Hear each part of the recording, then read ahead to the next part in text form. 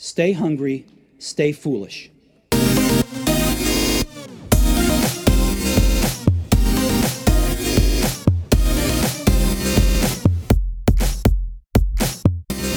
What separates your mind from the mind of an animal? Maybe you think it's your ability to design tools, your sense of self, or your grasp of past and future. All traits that have helped us define ourselves as the preeminent species on Earth. But in recent decades, claims of human superiority have been eroded by a revolution in the study of animal cognition. Take the way octopuses use coconut shells as tools, or how elephants can classify humans by age, gender, and language. Take Ayumu, the young male chimpanzee at Kyoto University who demonstrates his species' exceptional photographic memory. Based on research on a range of animals including crows, dolphins, parrots, sheep, wasps, bats, whales, and of course chimpanzees and bonobos, our guest today explores the scope and depth of animal intelligence, revealing how we have grossly underestimated non-human brains. He overturns the view of animals as stimulus response beings and opens our eyes to their complex and intricate minds. With astonishing stories of animal cognition, his work challenges everything you thought you knew about animal and human intelligence. We welcome author of Are We Smart Enough to Know How Smart Animals Are? Frans de Waal, welcome to the show. Thank you. I'm glad to be there. This show is brought to you by Microsoft for Startups, and don't forget to sign up for the Innovation Show newsletter to win books and courses every week. Although we consider ourselves top of the food chain and studies show we have more developed frontal cortices, it does not mean animals are dumb, and terms like bird brain are all wrong. In fact, there is so much we can learn from animals. They are natural problem solvers. And to illustrate this, you open the book with the great story of Frans. What happened with Frans, I worked at the time at a large zoo in the Netherlands where they had the world's largest colony of chimpanzees, 25 chimps on a big island. And when the weather got cold, the chimps would still go out, but they were clearly worried about the cold weather. And Frans one day she would collect all the straw from her night cage where she had been sleeping indoors and carry it with her outdoors, which is an indication that which normally never happens, but she was doing that in the cold time in November, which indicates that she knew it was going to get cold that day and that she better had something to warm herself. And so that's looking forward, and we do a lot of science nowadays on planning and looking forward, looking backward to what degree animals are capable of that. It's called time travel. And we have all sorts of indications that animals can do that, is that they can make plans. So, for example, in the wild, chimpanzees may collect grass stems at one place and then walk 2 miles with these grass stems in their mouth and then arrive at the termite hills where they use the grass to fish for termites, meaning that for a couple of hours before that time, they had already made plans to do this. So the planning capacities of apes and also some birds are now very well known. This is what really struck me, was that people say animals don't prepare for the future, but rather they just react and live day to day. And Frans seemed to be preparing for the future. Yeah, but we need to be careful. So the squirrels, for example, I'm not sure that the squirrels know about the winter that's coming and plan for the future, because even a squirrel who has never seen a winter will collect nuts in the fall.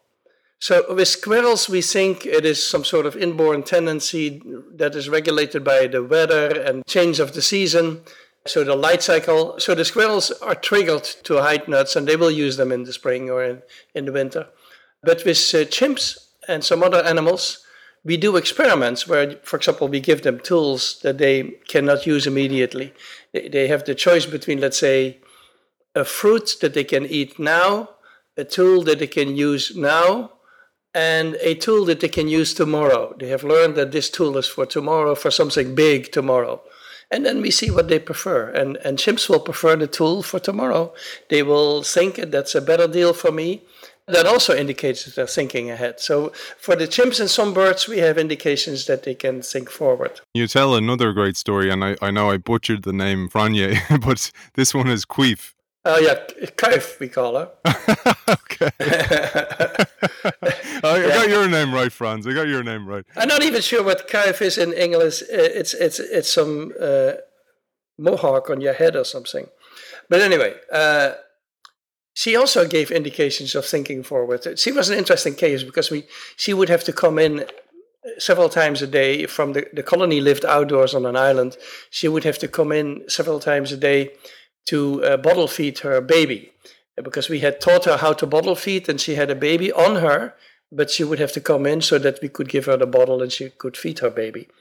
And before she would do that, so she would be hanging around with everyone and grooming with the other chimps and having fights with them or whatever she did. But before she would come into the building, she would say goodbye to some of the chimps. She would go to the alpha male and say goodbye and kiss him. And she would go to her best friend, Mama, the alpha female, and say goodbye and kiss her. And she would do that to several individuals before she would come in. So saying goodbye is so interesting because we are so used to animals who say hello, like your dog, when you arrive home, will say hello, of course. But how many animals say goodbye? How many animals think ahead like we do? We also say goodbye. It's because we know of the separation, and we know it may take a while before we see that individual again. You talked about this yourself, actually, with leaving to go to the States, for example, and leaving your mother and that type of thing. So it's that type of goodbye, or what we all would have experienced. Yes, we've probably experienced the Mohawk as well during this COVID lockdown, but we've also had to say goodbye to some people. But I wanted to jump ahead to the concept of Umwelt as a precursor to say there are lots of cognitive adaptations out there that we humans don't have or don't need.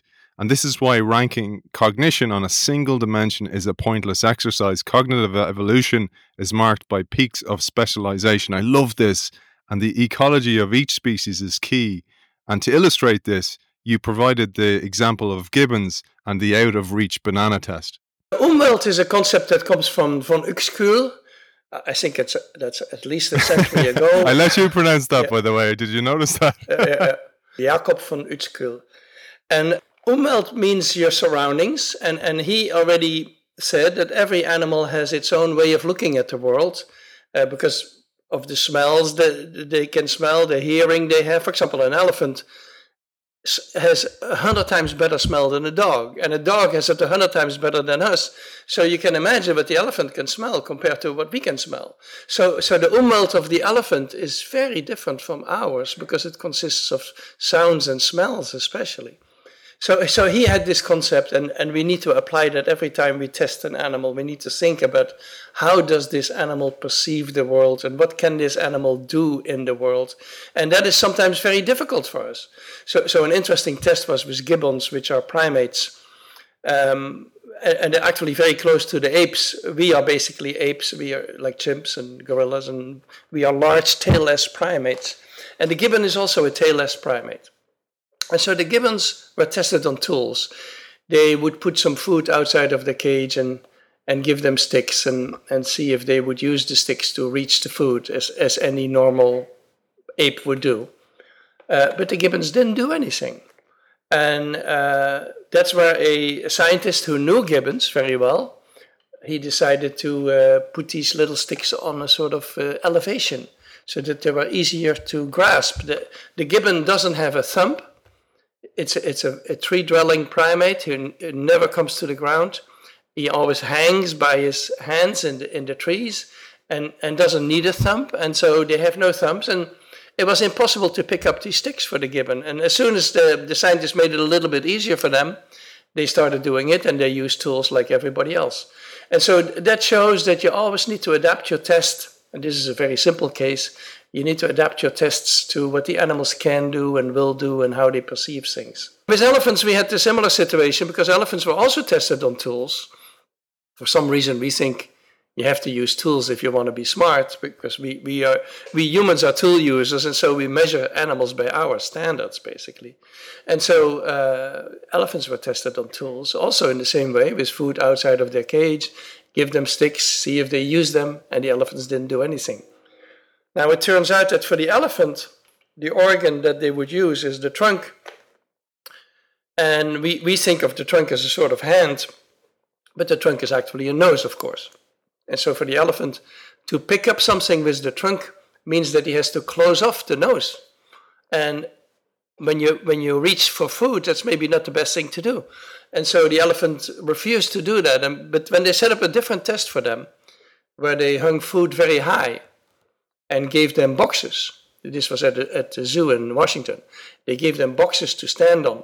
And the boxes were far away. The elephant would go to the distant location to get these boxes, roll them to the place where the food was hung very high, and then stand on top of the box to reach the food, meaning that he was using a tool. So they were capable of using tools, but it had to be the right tools under the right circumstances. This was really key for cognition in general, and this is the thing, and I absolutely highly recommend this book. And you're, by the way, your illustrations that you did yourself throughout the book are beautifully done. But I wanted to highlight a section from the book here. You said, faced with negative outcomes, we need to pay close attention to differences in motivation and attention. One cannot expect a great performance on a task that fails to arouse interest. The reason I share this, Frans, is as I read it, I wondered about the great effort you and your colleagues put into these tests versus the generic one-size-fits-all tests we have for children for IQ, for example, or ADD or other neurodiverse skill sets. And it reminded me of a quote attributed to Einstein, which is, everybody is a genius, but if you judge a fish by its ability to climb a tree, it will live its whole life believing that it's stupid. Yeah, I think what happens with us is that we are very good at language and very good at tool use. That's the specialties of humans, I would say. And we're very proud of that. And so we think if you want to judge an animal as being smart, they have to be good at that too. And so that's why we have done all these experiments with language teaching to apes. And we have done all these experiments with tool use because that's really what we think is so important. Now, but there's other capacities. Take, for example, echolocation of the bat. That's a very complex skill. Ask any engineer who designs a radar system for an airplane how complex that is to design a system like that for a flying object who, while flying, needs to orient in the world. It's extremely... and so the bat is cognitively very advanced, is a very smart animal, but in a way that we cannot relate to because echolocation doesn't mean much for us and we don't do much with it. And so we always judge animals by our standards. And when they fall short, like in the ape language studies where they tried to teach language to the apes were not doing so great. And if they fall short, we say, look, we are the smartest. We always want to be the smartest anyway. In that regard, it's sort of interesting. The elephant is interesting because there was a time like 5-6 years ago when people said, we're not going to look at the size of the brain of animals. We're just going to look at the number of neurons they have in the brain. And we're going to count the neurons. And everyone was convinced that humans would come out on top. And so that was the way we're going to look at intelligence, comparative intelligence. Until a scientist did this job on elephant brain, which is, by the way, 3 times larger than the human brain, and found that the elephant actually has 3 times more neurons than we do. And that's where everything fell apart and where they very quickly abandoned the whole scheme of counting neurons as a way of looking at intelligence. Because we do want to be on top, and so if that doesn't work, then we find another way.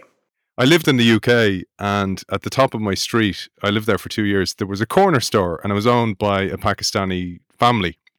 And I probably went there about 3 times per week, and every time they treated me like I was a stranger.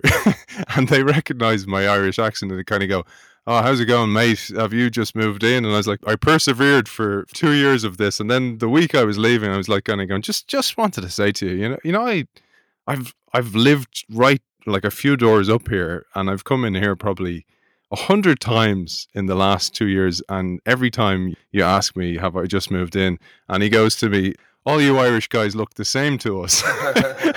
And it reminded me when I was reading about facial recognition in animals, I was like blown away by what you have found. Yeah, so we humans, we have sometimes trouble recognizing faces of different groups, different ethnic groups. So that's what happened to you, is that we're much better at the faces of our group than the other group. But this also happens to species. And so in chimpanzees and other primates, people had tested face recognition because we humans are very good at that, very quick. And so what you do is you present them on a computer screen and you see if they can match faces that are different photographs of the same individual. Do they match those? That's the way how we test face recognition. And they had found that chimpanzees are very poor at it, and that we humans are much better. And so the speculation was that human face recognition is a specialty, is a specially evolved characteristic. But, they had tested the chimps on human faces. And when I asked these scientists who did their work, why did you test them on human faces? They said, well, human faces are so different one from the other that if they cannot do human faces, they can impossibly do their own faces. So they were so convinced that humans stood apart in that. And so when my student, Lisa Parr, started testing chimps on chimp faces, we had a lot of photographs of chimp faces. And so we did the same tests. They were all of a sudden just as good as humans. There was no difference. And so chimps are excellent at face recognition. It needs to be chimpanzee faces, not human faces. And for them, chimpanzee faces are probably be a lot more different than human faces. This is a skill we thought was uniquely human, but you told us further on in the book about paper wasps and how cognition depends on ecology being a branch of biology concerning interactions among organisms and their environment. There are a few wasps that live in small societies that have a hierarchy. I think you have alpha and beta and gamma individuals. And I think it's all females, but I'm not a wasp expert. And they recognize each other. And you can test them on that. You can test them because all these faces have different patterns of yellow and black. And so they recognize each other. They have very good face recognition too. And so that's a specialty that they need in their small-scale societies. And so sometimes animals have a cognitive capacity that you may not expect, like in this case, face recognition, because they specifically need it. Moving on to something quite different, just about your field in general. So again, you say this with your tongue in cheek in the book that the autocorrect on many of our devices doesn't pick it up, ethology. It's always going to ethnology. Yeah. But I found some really important lessons in your field of work. And one of them comes from one of the heroes of this show, which is Isaac Asimov. And Isaac Asimov, the science fiction novelist, said, the most exciting phrase to hear in science, the one that heralds new discoveries, is not eureka, but, that's funny. And that's exactly what one of the founders of your profession, ethology, Nico Tinbergen, said when he noticed how stickleback fish reacted to passing red mail trucks. So I'm an ethologist by training, so there's a big difference. Ethology is a European specialty out of biology. These are biologists interested in natural or naturalistic animal behavior. The other category of scientists who does work on animal behavior are what we call behaviorists. They are more American and more psychologists. They're not the biologists. So they have less of an evolutionary perspective, and they're more interested in what you can teach animals and how you can train animals and the learning capacities of animals, such as the Skinner box, pressing a lever to learn something. And so the ethologists have a more naturalistic approach. And Tinbergen, who later worked in Oxford, he worked most of his life in Oxford in the UK, but he started his career in the Netherlands. And they had red mail trucks at the time that would drive by in the street. And he had his fish tanks in Leiden looking out on the street, basically. And he noticed that his fish would respond to the red mail truck. This was sort of ridiculous, of course. But as it turns out, these sticklebacks, they have a red belly. The males have a red belly when they are in courtship. And they're very, very alert to red bellies because there are rivals. They don't accept in their territory another male with a red belly. And so they're responding to the truck, the red male truck, basically as if it was a competitor and reacting to it. And that's how Tinbergen got started with his study on the courtship displays of the stickleback. There's so much in there as well for human cognition. And this is what I found when you read your work. It makes you look in the mirror and realize how many things we've overlooked in life, stuff staring us right in the face. And even, human reactions, human evolution. Like, for example, one of the things I heard when I read this, it made me think of, is one of the reasons women wear red lipstick is because the human mind, particularly the male eye, is tuned into red because it was either threat or it was berries. Yeah, that's possible. You know, there's a speculation by Desmond Morris. Desmond Morris wrote to Naked Ape, and he's also an ethologist. And he speculated that we have moved a lot of signals that are genital signals or buttock signals to the face. And so for him, the red lips signify something else. Okay. Yeah. Which reminds me, actually, when you talked about when chimpanzees use mirrors, for example, very funny incident. You mentioned that female chimps will actually look at their buttocks in the mirror as well, because they look for things that they don't normally see. Yeah, for the females, they're behind, because in chimps and bonobos, the females have swollen genitals when they are fertile, which is a big signal for the males, and the males are very attracted to that.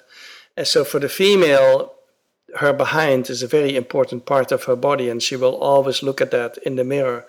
When you show a mirror to males, they don't look for their behind. Their behind is totally uninteresting, and they're going to look inside their mouth or something like that. So they're using it for something else. It's so fascinating. There's so many anecdotes like this in the book. But one thing I wanted to come back to, the difference between behaviorism and ethology, because I found many thoughts came to mind about how the world has become for us, because behaviorists sought to dictate behavior by placing animals in barren environments in which they could do little else than what the experimenter wanted. If they didn't, their behavior was classified as misbehavior. And this is exactly what I found what management often attempts to do with employees. And oftentimes it's like put everybody in a room and make them innovate, rather than put them in a room and create the right environment and let ideas and innovation emerge. I'd love if you'd expand on that from your perspective of how animals interact when they're left alone versus when they're kind of made do things. Yeah, so the behaviorists, they're called behaviorists because they only believed in behavior. If you talked about, let's say, consciousness or feelings or thoughts, they would cringe. They didn't like these terms. They only liked what you could see in the actual behavior of the animal. And they would have very constrained environments, like the Skinner box with a lever on which the rat can press and get rewards. He couldn't do anything else. Rats are very social animals. They were alone in the Skinner box, so probably not very at ease, because rats are more like the monkeys. They're more at ease when their companions with them. And so they set up this very artificial situation, and as a result, for 100 years, they didn't find anything new. They kept finding that animals are good at associative learning, which we all knew, which is true, but they have never found really anything spectacular, in my opinion. And so there's a big tension between the way the ethologists look at animals, because they prefer naturalistic behavior, and the way behaviorists do. And so behaviorists have created, I think, the wrong circumstances. So for example, testing an animal alone. Let me give you an example. I had a monkey lab for a long time, capuchin monkeys. They lived outdoors in a social group most of the time, but sometimes we would call them in and they would come in and we do a test with them with a computer screen or something like that. And so what I noticed very quickly is that if you test these monkeys alone, which is desirable maybe, because then they are not distracted by anybody, they are very tense. They don't pay much attention. They are sort of nervous. And so it is much better to bring them in with a friend, with their mother or with a relative or with a friend. And then you have two monkeys sitting there side by side. And they are much happier that way, and they pay much better attention. And so we have done all our experiments that we did with these monkeys in situations where they could hear the group and where they had a companion present. And by testing animals alone, as many labs do, and many labs even go further than that, and many labs who test rats, they deprive them of food. They starve them. So they keep them, the way they put it in their scientific papers is, we kept the rats at 85% of their body weight, meaning these are very, very hungry rats who are supposed to perform a complex cognitive task maybe, but are completely focused on food, obviously. And so they set up situations that don't induce interesting behavior, in my opinion, in animals. The animals are totally food focused, and each time I see this sentence of we deprive the animals, I get very nervous by it. There's an interesting story on that in chimpanzees. The Yerkish Primate Center, where I work, exists already 100 years.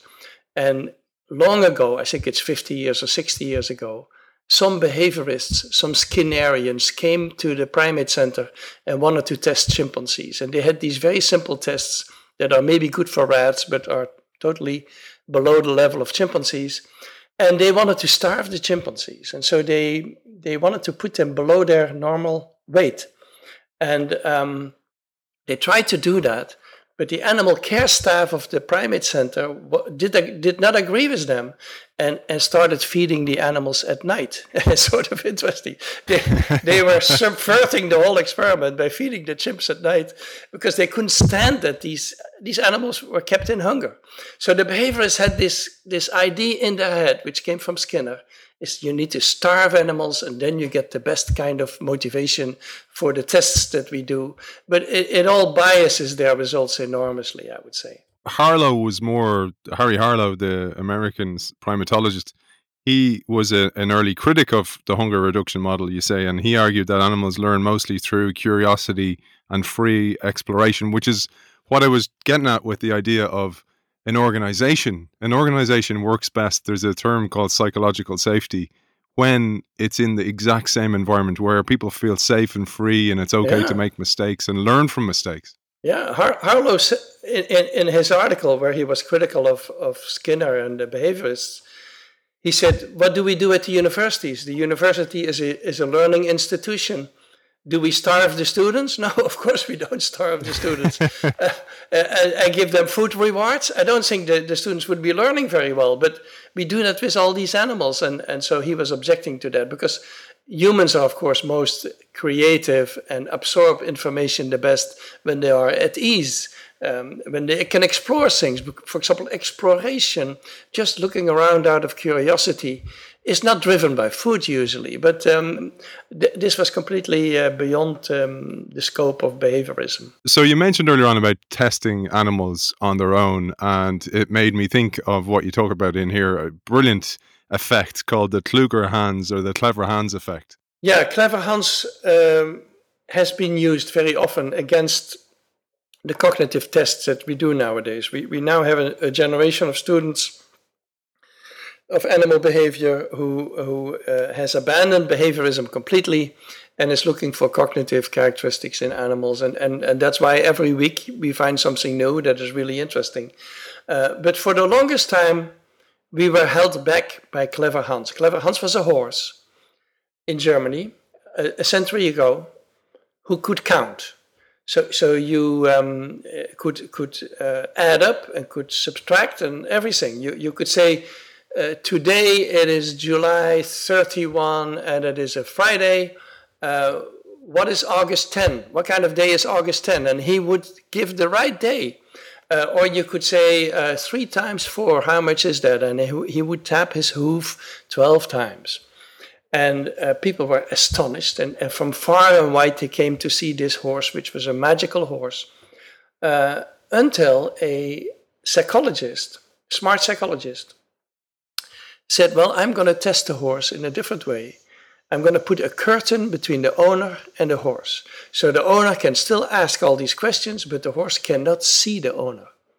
And all of a sudden, Hans couldn't do anything anymore. Hans was making big errors.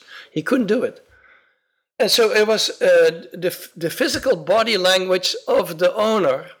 The owner was not giving him the answers, but the owner was reacting to the answer. So if Hans, for example, needed to tap his hoof 12 times to give the right answer, the owner would probably shift his position or nod his head, unconsciously so. This was all unconscious. But the owner would react to these outcomes. And so since that time, we know that you have to be very careful when you test animals. You have to be sure that we are not cueing them one way or another, even unconsciously. And so Clever Hans is now was always brought up. As soon as people found something interesting, like let's say planning for the future in an animal, they would say, could it be a clever Hans effect? And so as a result, very often we test animals without that we are present. We are maybe not present, or we have sunglasses on, or we have them work on a computer screen, so they don't need to see us. So we have all sorts of ways of avoiding the clever Hans effect. But that was a very big deal at the time. One of the reasons I bring that up, Frans, is a couple of weeks ago we had Rob Fitzpatrick on, and his book's called The Mom Test. And basically what it is about asking questions about your product or your innovation, but essentially you're avoiding the clever Hans effect. You're trying to avoid them telling you lies because they're trying to please you, to get rid of you, so you stop asking their opinion. But I wanted to build on this because it made me think of, do you remember Paul the Octopus, which was predicting the World Cup results as well? But also, you talk about this test when the mother, for example, or the father is present when the child's doing a cognitive test. That's a problem, is people have been comparing, let's say, chimpanzees with children. I don't know why they always look for children, because an adult chimpanzee is really an adult chimpanzee, but we compare them with human children.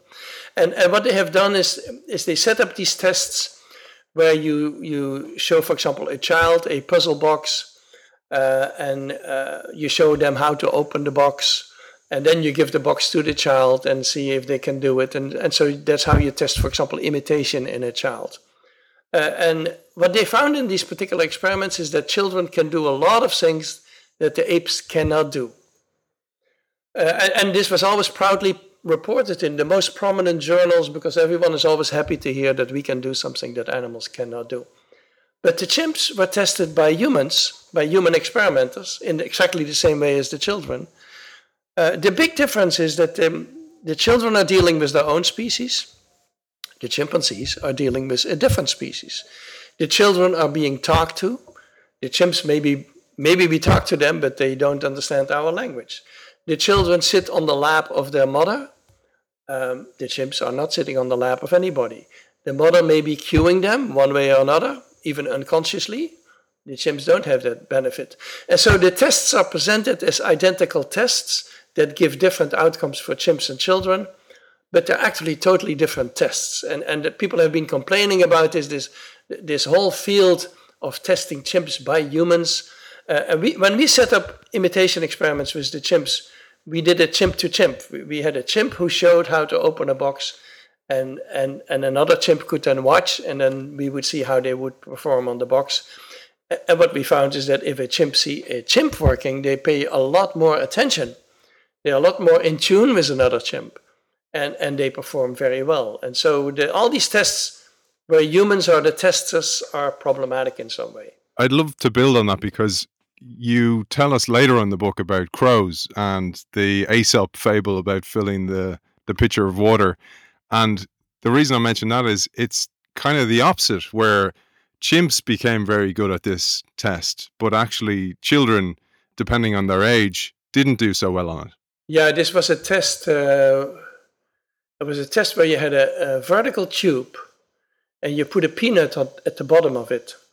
And so a chimp cannot get the peanut out because the fingers don't reach far enough into the tube. And they could also not shake the tube and things like that.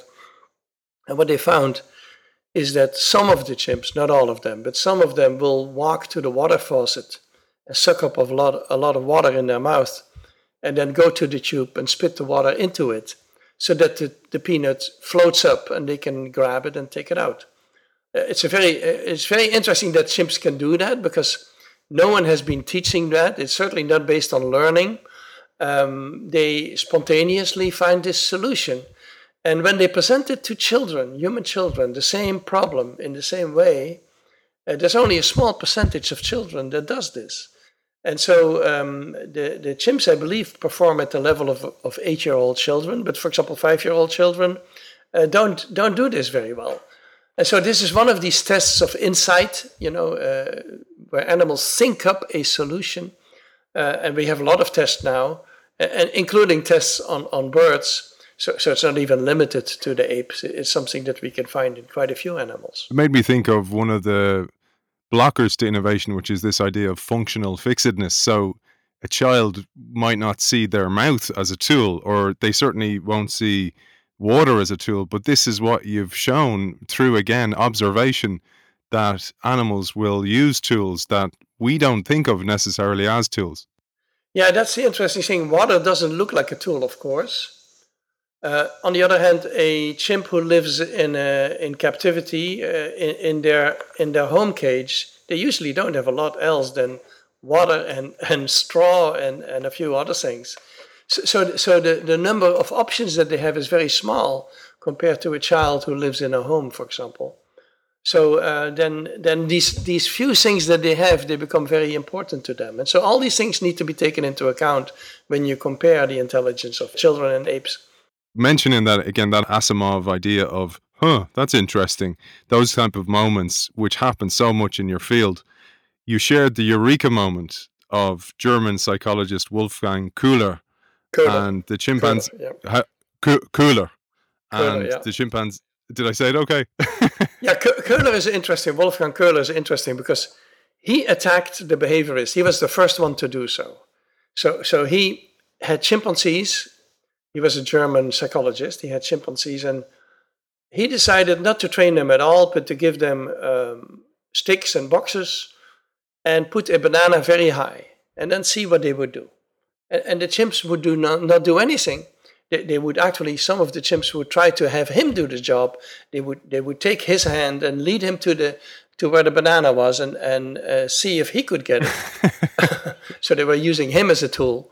But the chimps would sit around and stare at the thing and not do anything. And then after half an hour or whatever, one of his chimps would jump up and grab the boxes and stack them and grab the stick and reach the banana.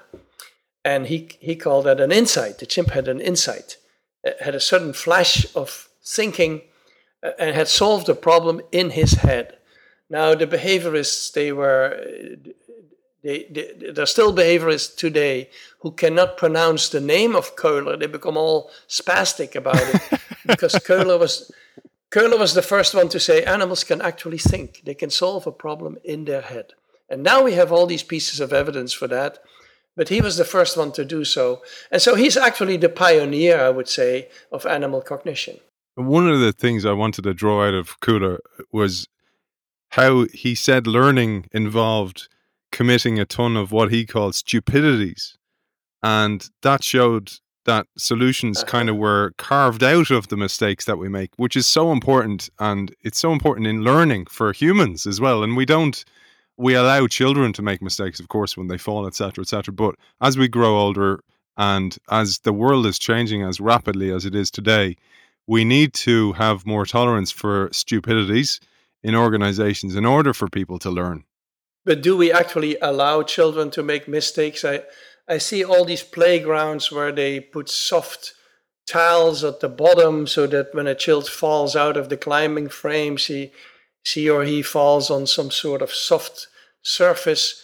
Yeah. I was never treated that way. We would climb into the stupidest things and get out and fall and open ourselves and be bleeding and whatever. And that's how you learn, actually, that you should be careful not to fall out of the thing. And the kids nowadays are so protected by the parents and by the environment that I'm not sure they're learning the right things this way.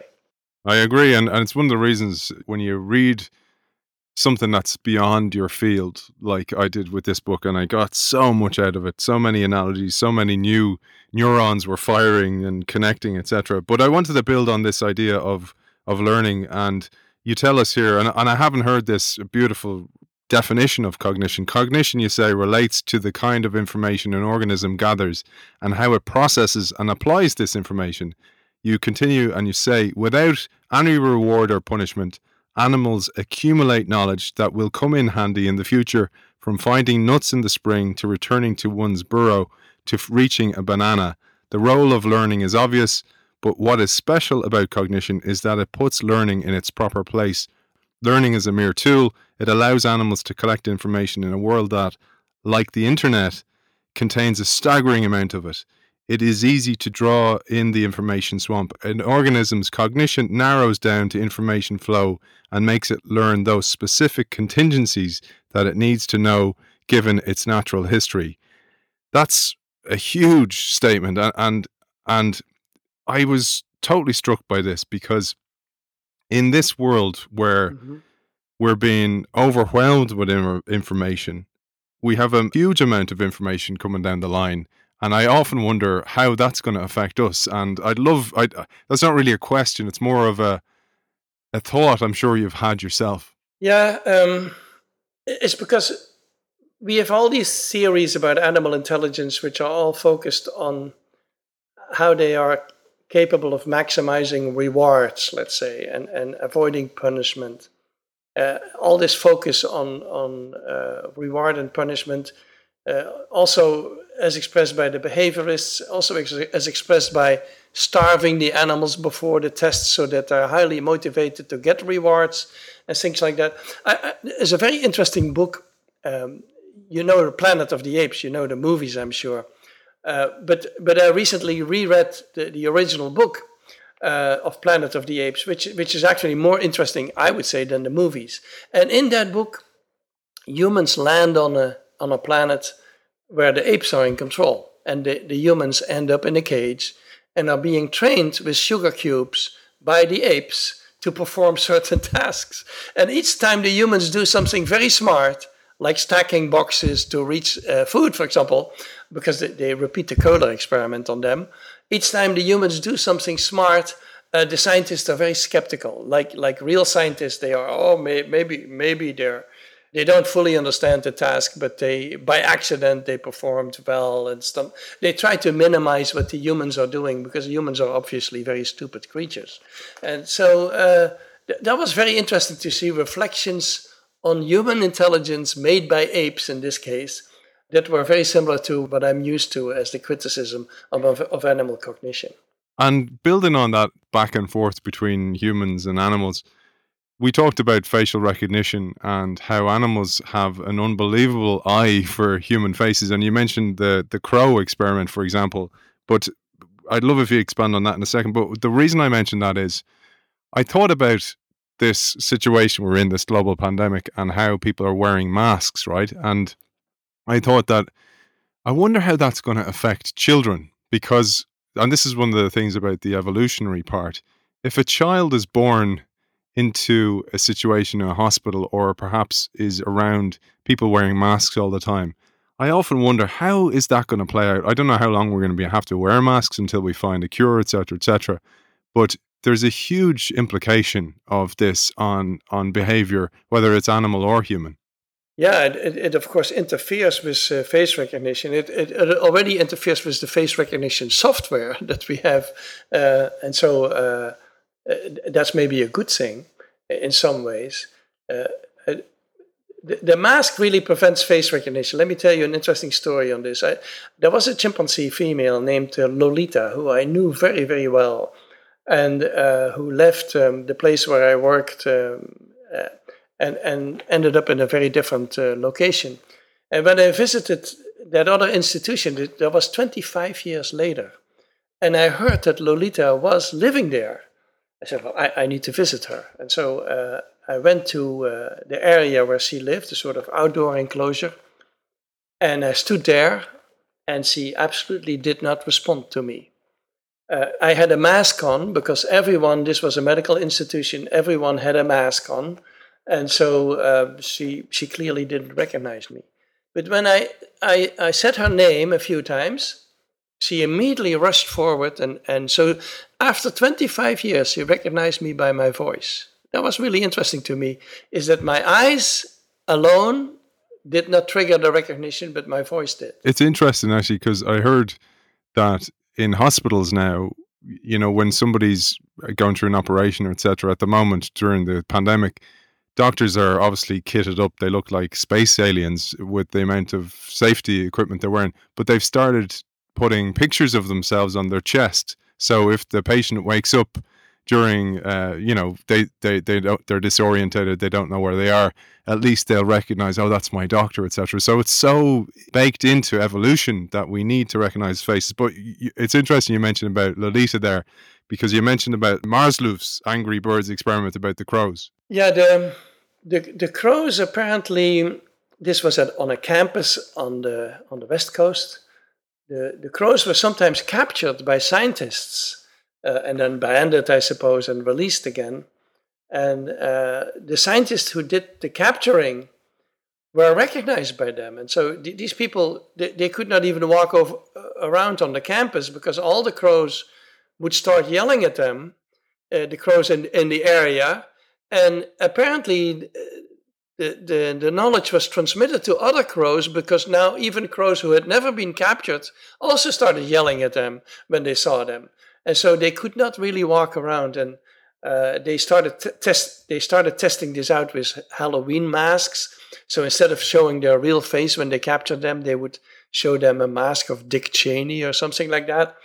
And that's how they tested out if the crows could recognize. But the crows had a very good face recognition. Yeah, as you say in the book, there was more of a reaction from the students with the Dick Cheney mask than there was from the birds.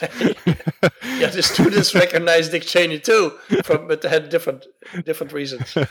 So I wanted to in your great field of ethology, there's a great language, and some of this language is so useful for innovation in business. And I loved your thoughts on homology, analogy, and convergent evolution. I'd love if you shared these, what they mean, and perhaps some examples of both. Let me start by analogy. Analogy is when things are similar, evolved in a similar way, but they're not related to each other. So, for example, the shape of a dolphin and the shape of a fish are very similar. Not because a dolphin derives from a fish, because a dolphin actually derives from land mammals. So it is an independent evolution which has come about because the dolphin and the fish live in the same environment. So they have the same streamlined bodies that you need to swim in the ocean. So that's called an analogy, or a convergent evolution, independently evolved. Homology is when things are related and for that reason they're similar. So homology, for example, my hand and the hand of a chimpanzee are almost identical because they are homologous.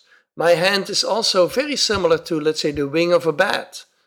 In the wing of the bat are the same bones as in my hand because they are homologous structures, even though the function of my hand is quite different from the wing of a bat. And so homology is when things are similar because they are related to each other. And for example, the facial expressions of humans are homologous with those of the primates. A chimpanzee has many muscles in the face, just like we do, and can make many different expressions and makes them under similar circumstances as us, emotional circumstances.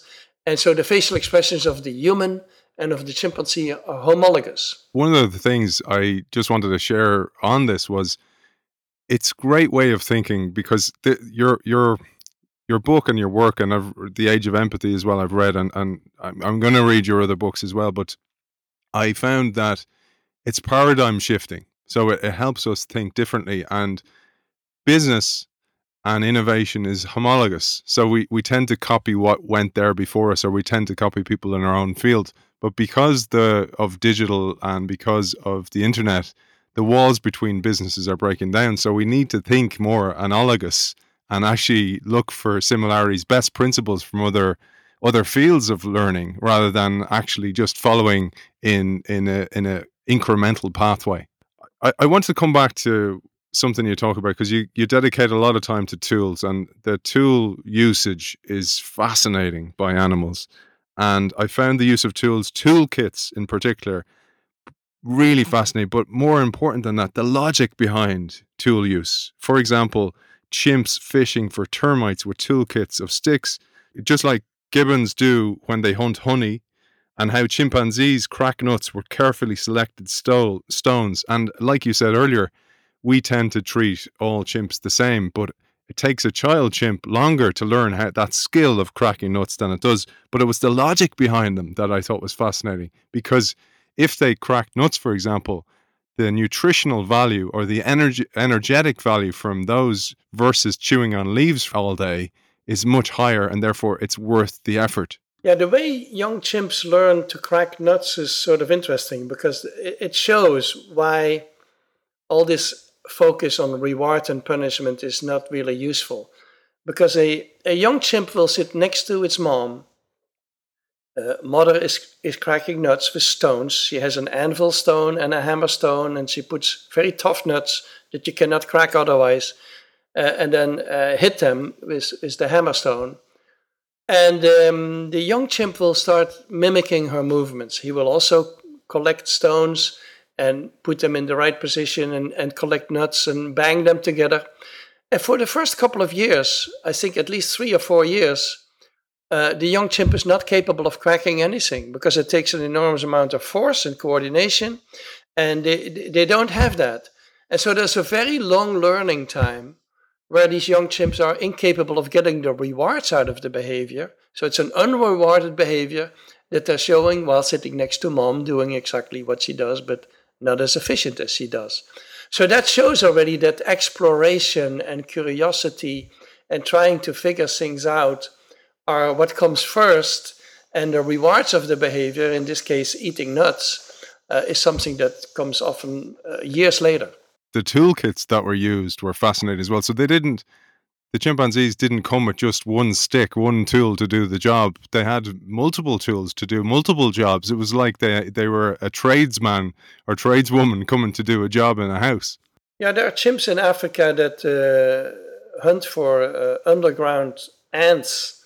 And in order to reach those ants, they come usually with 2 sticks. One is a stick that they drive into the ground to make a big hole to reach the ants. And then the other stick is much more slender, that they descend into the hole to catch the ants and to pull them up. And so they come with 2 sticks, 2 different sticks for different purposes. And I've heard that chimps who hunt for beehives, they come even with more tools. They need more than 2 kind of tools, and so they come with 3 or 4 of them. One final question I thought, Frans, to bring it all together was, you've studied evolution essentially and the behavior of animals through observation, etc. And I often wonder where we're headed from an evolutionary perspective as a race as well. So, for example, we've adapted. So from my reading of Richard Wrangham's work, for example, we adapted once we discovered fire. Fire was our first technology, and it made us, we actually changed physically as a result of that new technology.